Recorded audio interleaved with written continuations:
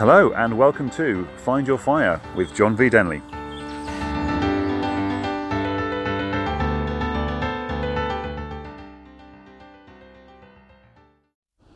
Hello, it's John Denley here from Find Your Fire. A little bit late with this podcast because last week was a little bit unexpectedly thrown out of whack a little bit. I was involved in a charity bike journey from Edinburgh to London in aid of Great Ormond Street Hospital, and about this time it was Monday, a little bit later on Monday afternoon last week, one of our riders, Richard, came off his bike and had a pretty nasty accident and ended up in hospital. That kind of knocked off the whole week, as you can probably imagine, and became a bit of a surprise to us all, and so we decided to cancel the whole ride for now and postpone it for another day. I'm in a slightly different place than I normally record these podcasts, and as you can hear, there's a bird in the background who's chatting to me while I'm sitting here, probably trying to say, stay away from my babies or something like that, I don't know. Anyway, so that cycle ride happened and knocked us all out a little bit. Also last week, quite of interest to some of you, I suppose, is I was co-author of a book called My Camino Walk. So as some of you have listened to some of my podcasts in the past, I'm hoping I mentioned this at least. If I haven't, then there you go, this is the first time mentioning it. In 2016, I walked a 500-mile walk across the Camino de Santiago, across the north of Spain rather. And I wrote a story about that called Chance Encounter, which is in this new book, My Camino Walk 2. And that was released this week and went to number one as a bestseller in Australia. So technically speaking, I am now an international number one best-selling co-author. So that's kind of a cool thing that happened this week as well, and that obviously took my eye off the ball as far as this podcast is concerned as well. So that's why I'm sitting here on the Bank Holiday Monday in the UK, recording this, having watched 2 or 3 videos over the weekend which I thought were particularly fascinating, and that's why I'm recording this little introduction here. So what I'm going to do in a minute is I'm going to stop this recording, and then I'm going to insert an audio from one of the YouTube videos I've watched, and obviously I'll put these YouTube videos in the show notes so that you can watch them yourself later on. So I'm going to put that little audio in here now, and then we're going to come back and talk more about how we hallucinate about the world around us, what deja vu is, and how they've done some scientific experiments to show that, and also what precognition might be as well, because that's quite an interesting topic as well. So I'm going to play the audio now, and then I'm going to come back and do the full podcast in a moment. Here's another example which shows just how quickly the brain can use new predictions to change conscious experience. Have a listen to this. I think Brexit is a really bad idea. Anybody understand that or figure out what that was? Have another listen. I think Brexit is a really bad idea. Now listen to this. I think Brexit is a really bad idea. Now listen again to the first sound. I'm going to play exactly the same file. I think Brexit is a really bad idea. So I hope for most of you what previously had sounded just like some noisy whistles, you can now understand as words, as a sentence. I mean, what's remarkable here is that the sensory information coming into your brain hasn't changed at all. All that's changed is your brain's best guess of the cause of that information, and that changes what you consciously experience. Now, this puts the brain basis of perception in quite a new light. Instead of thinking of perception in terms of sensory signals coming from the outside world into the brain in this kind of bottom-up direction, it depends just as much, if not more, on perceptual predictions flowing in the opposite direction. The world we experience comes as much from the inside out as from the outside in. Okay, so welcome back. Hopefully you enjoyed that experience. And by the way, I just checked up the guy's name, and it was Anil Seth. That was his name for that audio track. And as I say, the images, the YouTube videos will be in the show notes. The other thing I'm going to be talking about with the deja vu and premonition stuff, that was Dr. Anna Cleary, who talked about that. Again, it'll be in the show notes as well. And there was another video that I was going to talk about, which I saw just this morning, which was actually kind of more about kind of veganism, but it's actually more about how we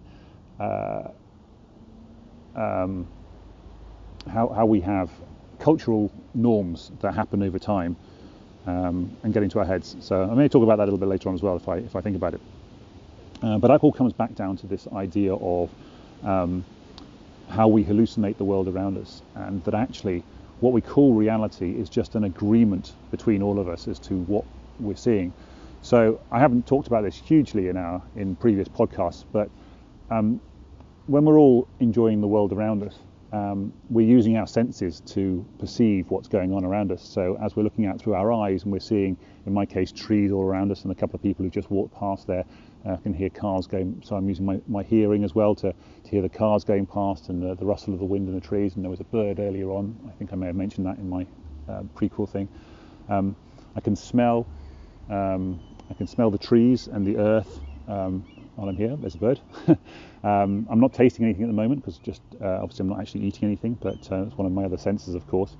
And I can touch the tree around me, and I can touch my leg and my shoulder and my clothes and this twig that I'm kind of breaking here. There you go. So these are all our senses, and this is all, and actually those senses, as I was just doing that, I could feel the roughness of that twig and the smoothness of the leaf. These are all our senses that we use to measure our outside world, the world outside of our brains. And of course all those senses come into our head as electrical impulses, and then eventually get processed by our neurons inside our brains. And so what we're actually perceiving inside our brains is just a set of electrical impulses about those inputs and stimulus from outside ourselves.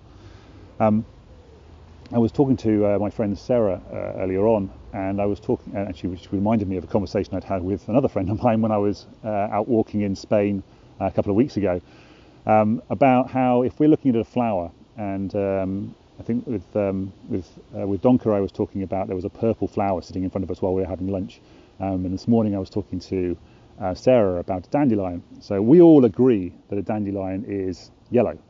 In the case of when I was sitting there with Donka, we both agreed that the flower in front of us was purple. But what I don't know is whether or not what Sarah sees when she looks at a dandelion is exactly the same as what I'm seeing when I'm looking at a dandelion. But what we both agree on is that that's what we have agreed between us is the colour yellow. Now this can get obviously a little bit confusing sometimes when we look at certain colours which are a little bit in between. So you sort of the sort of yellow. And there was an example actually a few months ago. Somebody posted up a child's cycling helmet, and they asked, "Is this green or is this yellow?" And it was kind of a fluorescent yellowy colour to me. But there were quite a few people saying it was fluorescent green, and you could see why they would, because it was kind of on that cusp of between yellow and green. You couldn't quite tell. And I wrote some information about that, because basically what's happening there is that people who have seen yellows that are close to that colour in the past and have had other people saying here's a yellow thing that's close to that colour, they will perceive that as being yellow. And if somebody else has seen lots of green colours that are close to that colour and have had people around them telling them that that's green, then they'll perceive that colour as being green. And so it's because it's basically just an agreement that we have between each other as to what's green and what's yellow. You might remember a few years ago there was this controversy about a dress which was either, I think it was blue and black or gold and silver or something. I can't remember what the actual ones were, but there was big arguments about whether it was one colour or the other. And we talked about whether you look at it in different lights and different images and all this kind of stuff.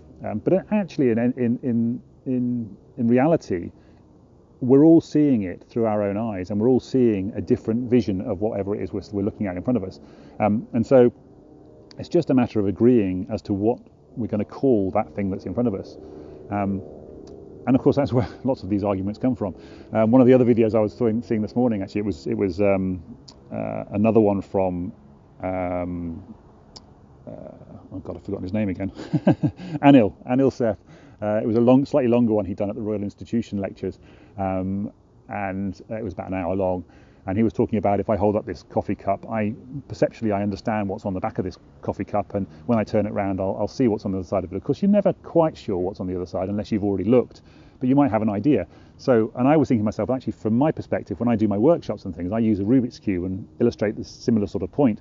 If I hold up a Rubik's Cube, now, anybody who knows a Rubik's Cube instinctively will know that the green side is opposite the blue side, and the orange side is opposite the red side and the white side is opposite the yellow side. But of course, if you don't know a Rubik's Cube, you don't really know that. So if I held it up and I showed you the red side and I said, what colour is on the back of this Rubik's Cube? If you've never seen a Rubik's Cube before, you'd have no idea whatsoever. And if you'd never played around with it or knew that, you probably wouldn't know either. And if you'd only ever seen up a mixed up one, you wouldn't know either. But if you're somebody who can solve a Rubik's Cube, you would know that the orange side is always opposite the red side, and the blue is opposite the green, and the white is opposite the yellow. That's always the case.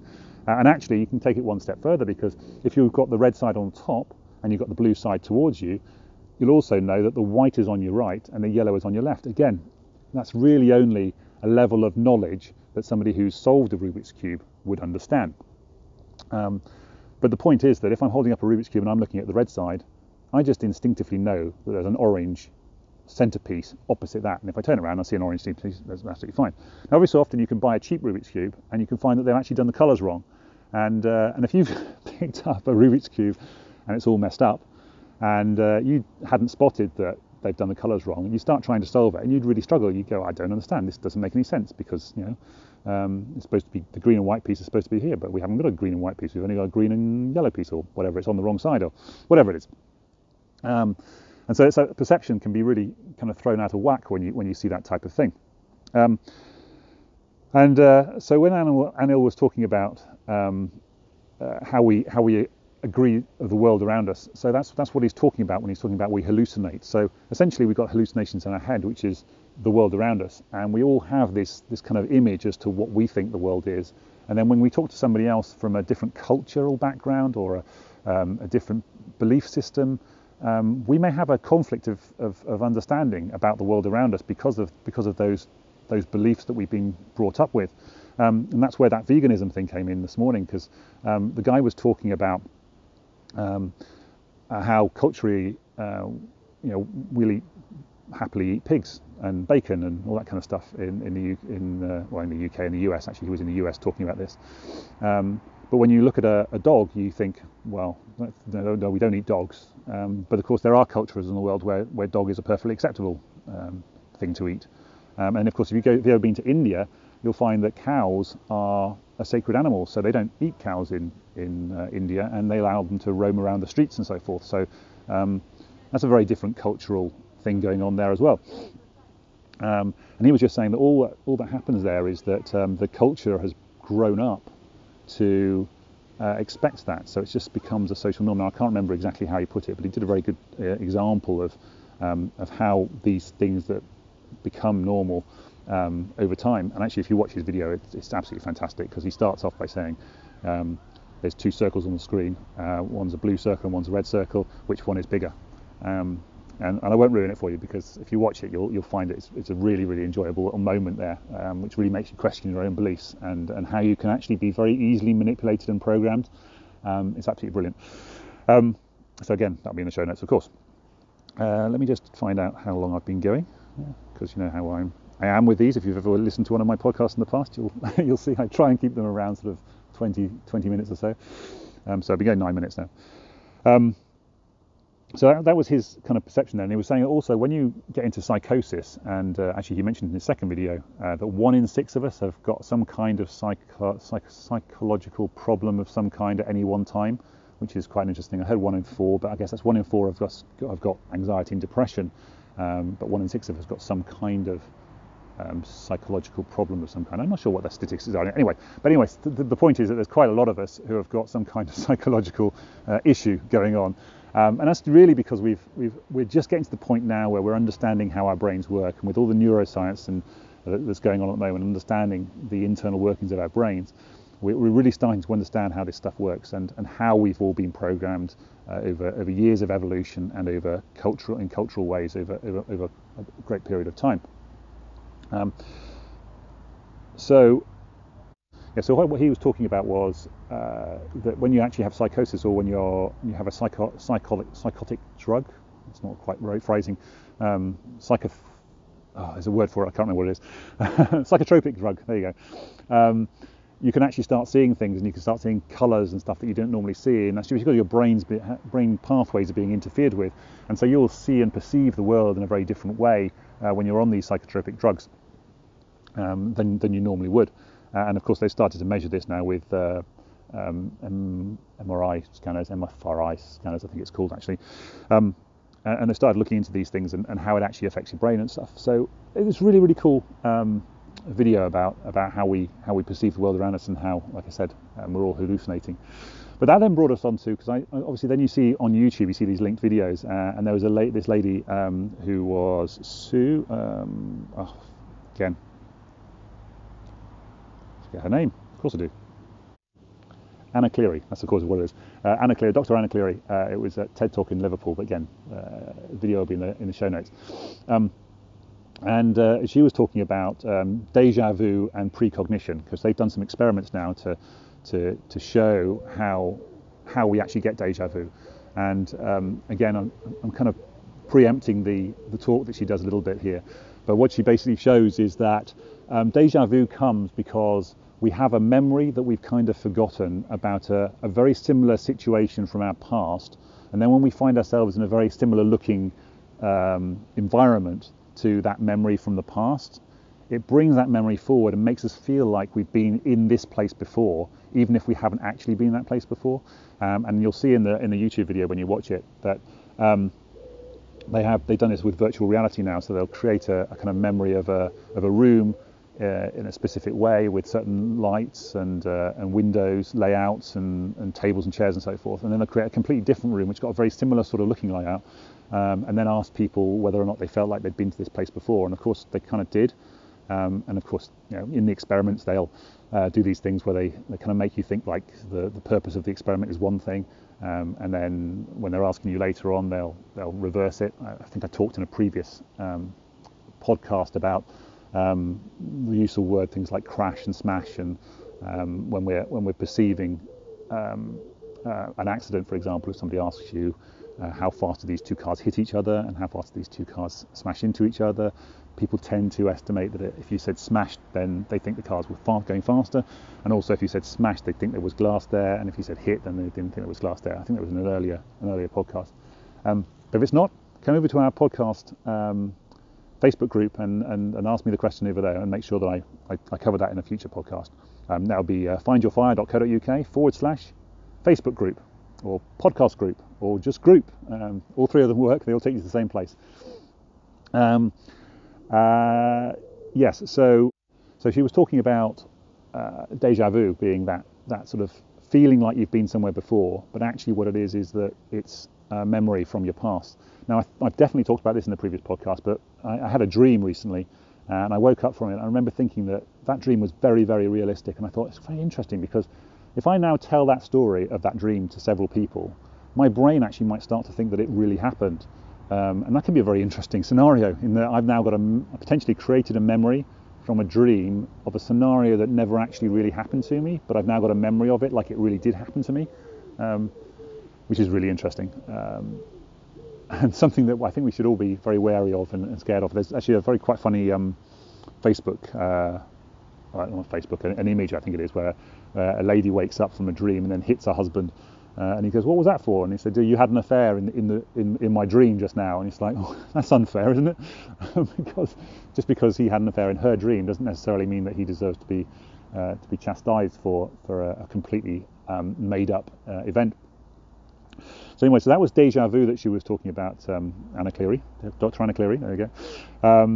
In her video, but then she moved it one step further and said, "Well, what about precognition, where you feel like you're about to predict something that's going to happen, and then later on you come back and recognize that, well, it's slightly different. You have a feeling that you're going to predict something that's going to happen, and then it happens, and you go, yes, that's right, I did actually predict that." And they've done a series of experiments to try and show what's actually happening there. And they believe what's going on there, and I tend to agree with this, is that you think you're going to predict what's going to happen, and then something happens, and then you either the thing did happen the way you predict it, or it didn't, and you kind of ignore it. Now I know this is one of those sort of areas where people go, no, that's nonsense, that's rubbish, because of course our brains are funny things and our memories are funny things, and we tend to not quite believe when somebody tells us something that is contrary to what we believe to be the case. And actually that veganism YouTube video I posted on Facebook, and we've ended up having a bit of a conversation this morning about the same sort of thing. Anyway, I'm getting off on track a little bit there. But so our brain, is an interesting point actually, because I talk about there's no such thing as now, because that moment actually, I think it's Eckhart Tolle in his book, or Eckhart Tolle in his book, The Power of Now, he talks about this, is the power of now is that there actually is no such thing as now, because the moment I say the word now, it's already in the past. So there's like a fraction of a second where there's actually a time which is officially the time now, but by the time you kind of process the fact that this time has occurred, you've already moved on, and it's now a memory of what happened like a microsecond before. Again, they've done experiments about this, about time perceptions as well, when they had people jump off buildings and then asked them how long they'd been falling for, and their whole time perception. So this is the sort of concept you have when you drop a piece of toast and you feel like time has slowed down while you try and catch it, or something fragile that's falling towards the floor, and you kind of try and stop it with your foot or something, and you feel like time has slowed down. But actually what's happening there is your brain is just going into a hyperactive mode, and it's suddenly paying attention to all this stimulus around us, and you're just paying attention to all the things that are going on. You're trying to take in as much of the information as you possibly can for that fraction of a second while you're trying to catch that vase or that glass as you're trying to drop, as you're about to drop it. And then what happens, of course, is you're then having a memory of that moment that just happened, and in that memory of that moment that just happened, you feel like a lot more time has passed, because you've got a wave of information that's come into your senses that you've recorded, that you wouldn't normally probably bother to record in your everyday to-day lives as you were just making a cup of tea. If you're just making a cup of tea and you made a cup of tea 100,000 times before, maybe not 100,000 times, but 1,000 times before, your brain would tend to go, okay, well, this is the same as the time we made the cup of tea yesterday, so we don't really need to remember that. We just remember the sort of the highlights of this thing, some smash that happened in the background. We remember that bit, but we won't bother remembering the actual tea bag in the teapot and all that kind of stuff, because it's kind of boring, and it's the same as the memory I had from yesterday, so I won't bother with it.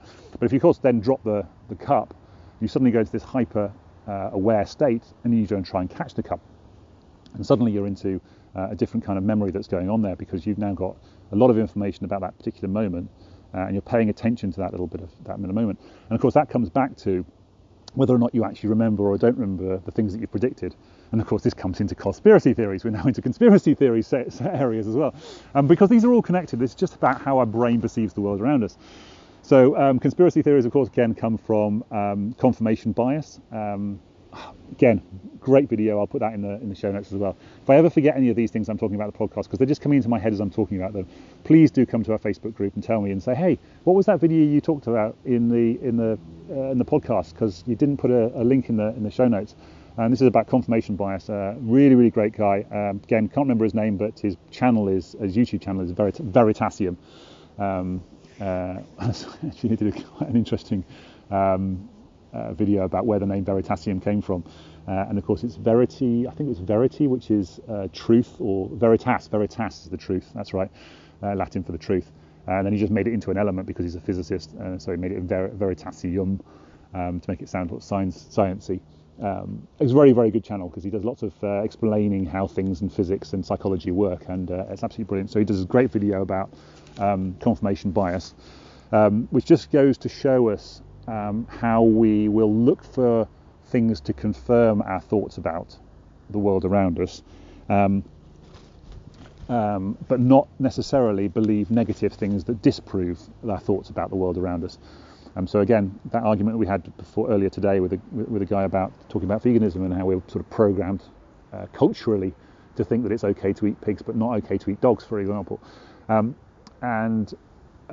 Again, there's an element of, yeah, but we've always done it, so it's always right. And you're like, well, is it? I'm not sure that's necessarily true. And people find evidence. So conspiracy theories is a classic example in that one. When they come up with it and say, well, this, and it's actually, and the other part of this, of course, is that correlation doesn't necessarily equal causation. So just because something follows something else doesn't necessarily mean that it's because of the thing that happened before it. We do this all the time. Of course, we say, actually, I had this in my personal experience. When I struggled with talking to girls back in sort of 2006, 2007 time, which is what led to me to have my anxiety, which then led to depression and so forth. It was all tied up in. Anyway, I'm picking it all now quite nicely. But I used to think to myself, if I go and talk to that girl, she's going to reject me.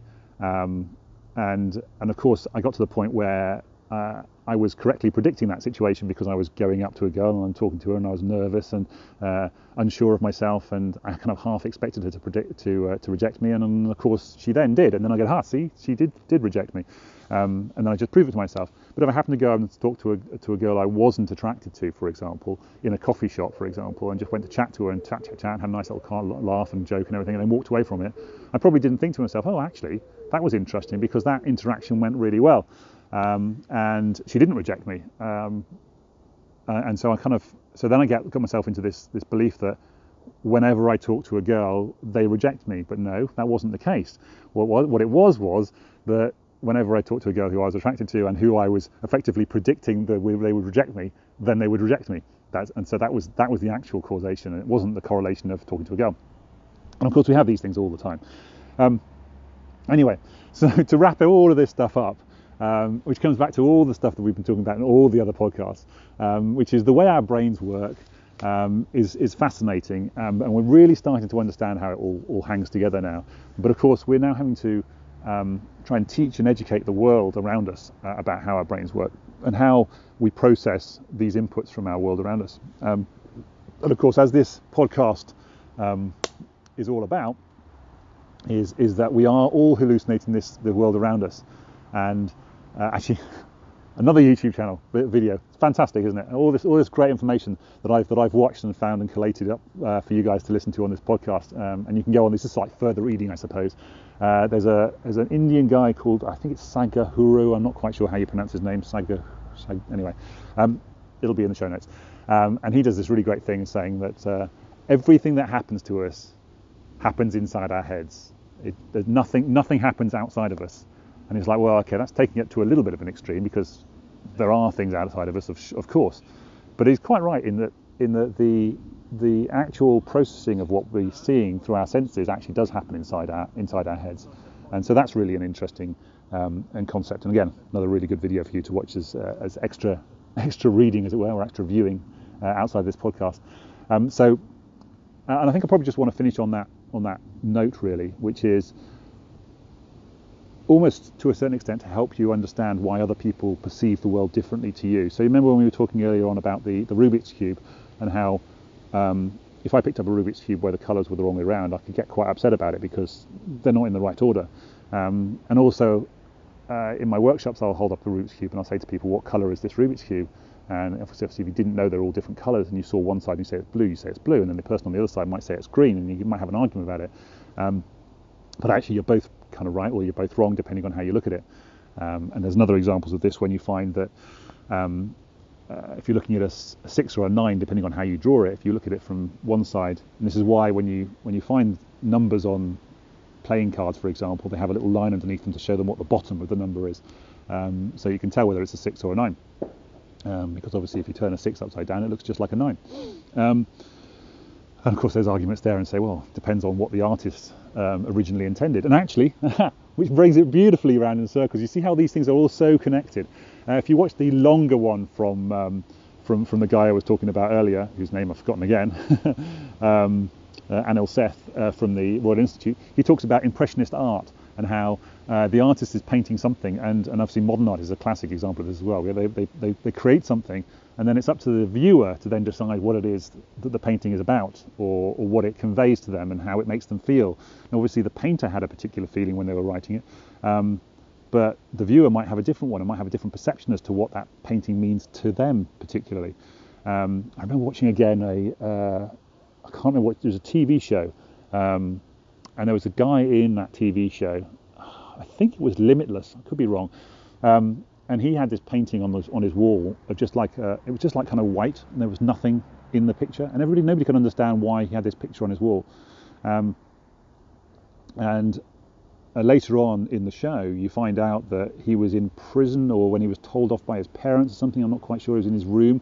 He used to stare at the wall, and he used to find all these patterns in the wall patterns Again, I may be misunderstanding the story slightly here, misremembering it. And then what he said is that this painting reminded him of that time, the time when he was alone and he was amongst his own thoughts, and it felt like an escape to him. So when his parents were arguing downstairs, he used to escape into this patterns on the walls, and so this painting now reminds him of that escape time he used to have as a child.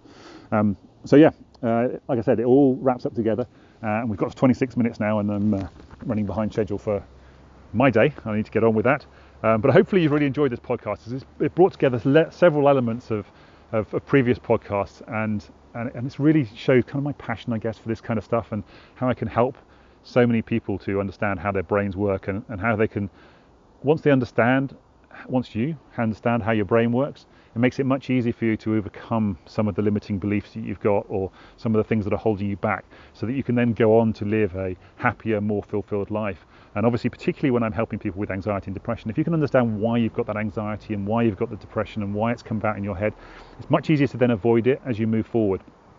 There's one of the earlier podcasts I definitely talk about what anxiety and depression is.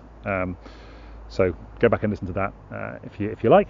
That's my podcast for this week. Again, if you've got any topics you want me to talk about, or you want anything you want to expand on, or any problems you've got that you want me to talk about, please come into the Facebook group and engage with us there.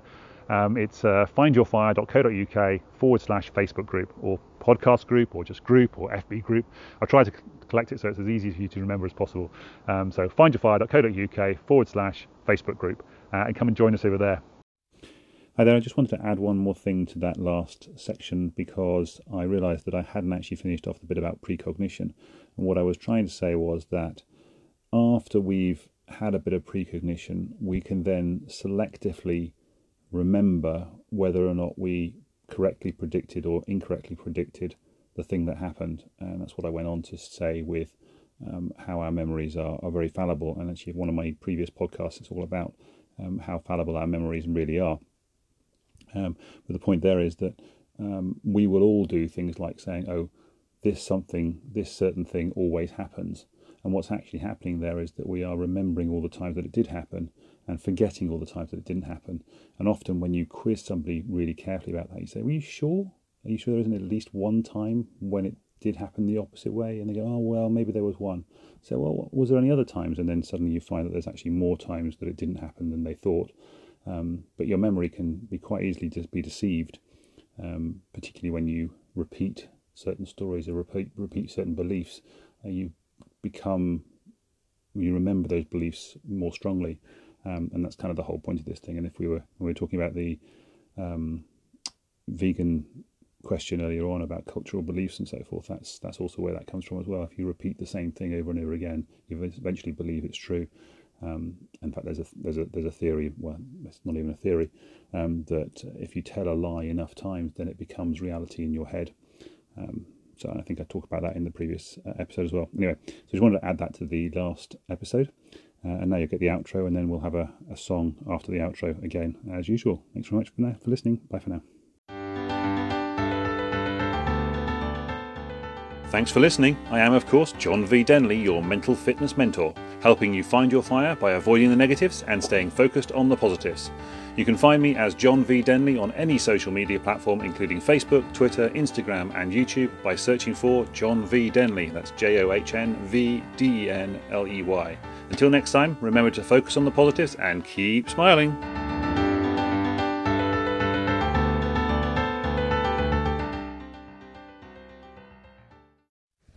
Hi there. As is now traditional, I am adding a song to the end of my podcast for Anchor listeners. If you're not listening on Anchor, then you'll have to find the song on Spotify or YouTube. I'll try and add a link into the show notes. But today's song for Anchor listeners is For Now from the musical Avenue Q, which actually is a really great musical as far as having those prejudices and those limiting beliefs and so forth going on. It's all great about all that kind of stuff in the musical, so well worth watching the whole musical if you can. But definitely the songs from there is really good as well. So this song is For Now. It's all about how everything in life is just for now. So don't worry about it too much, because you can move on and have a different experience later on. So that's what's coming up. For Now from Avenue Q, the musical. Bye for now. Enjoy.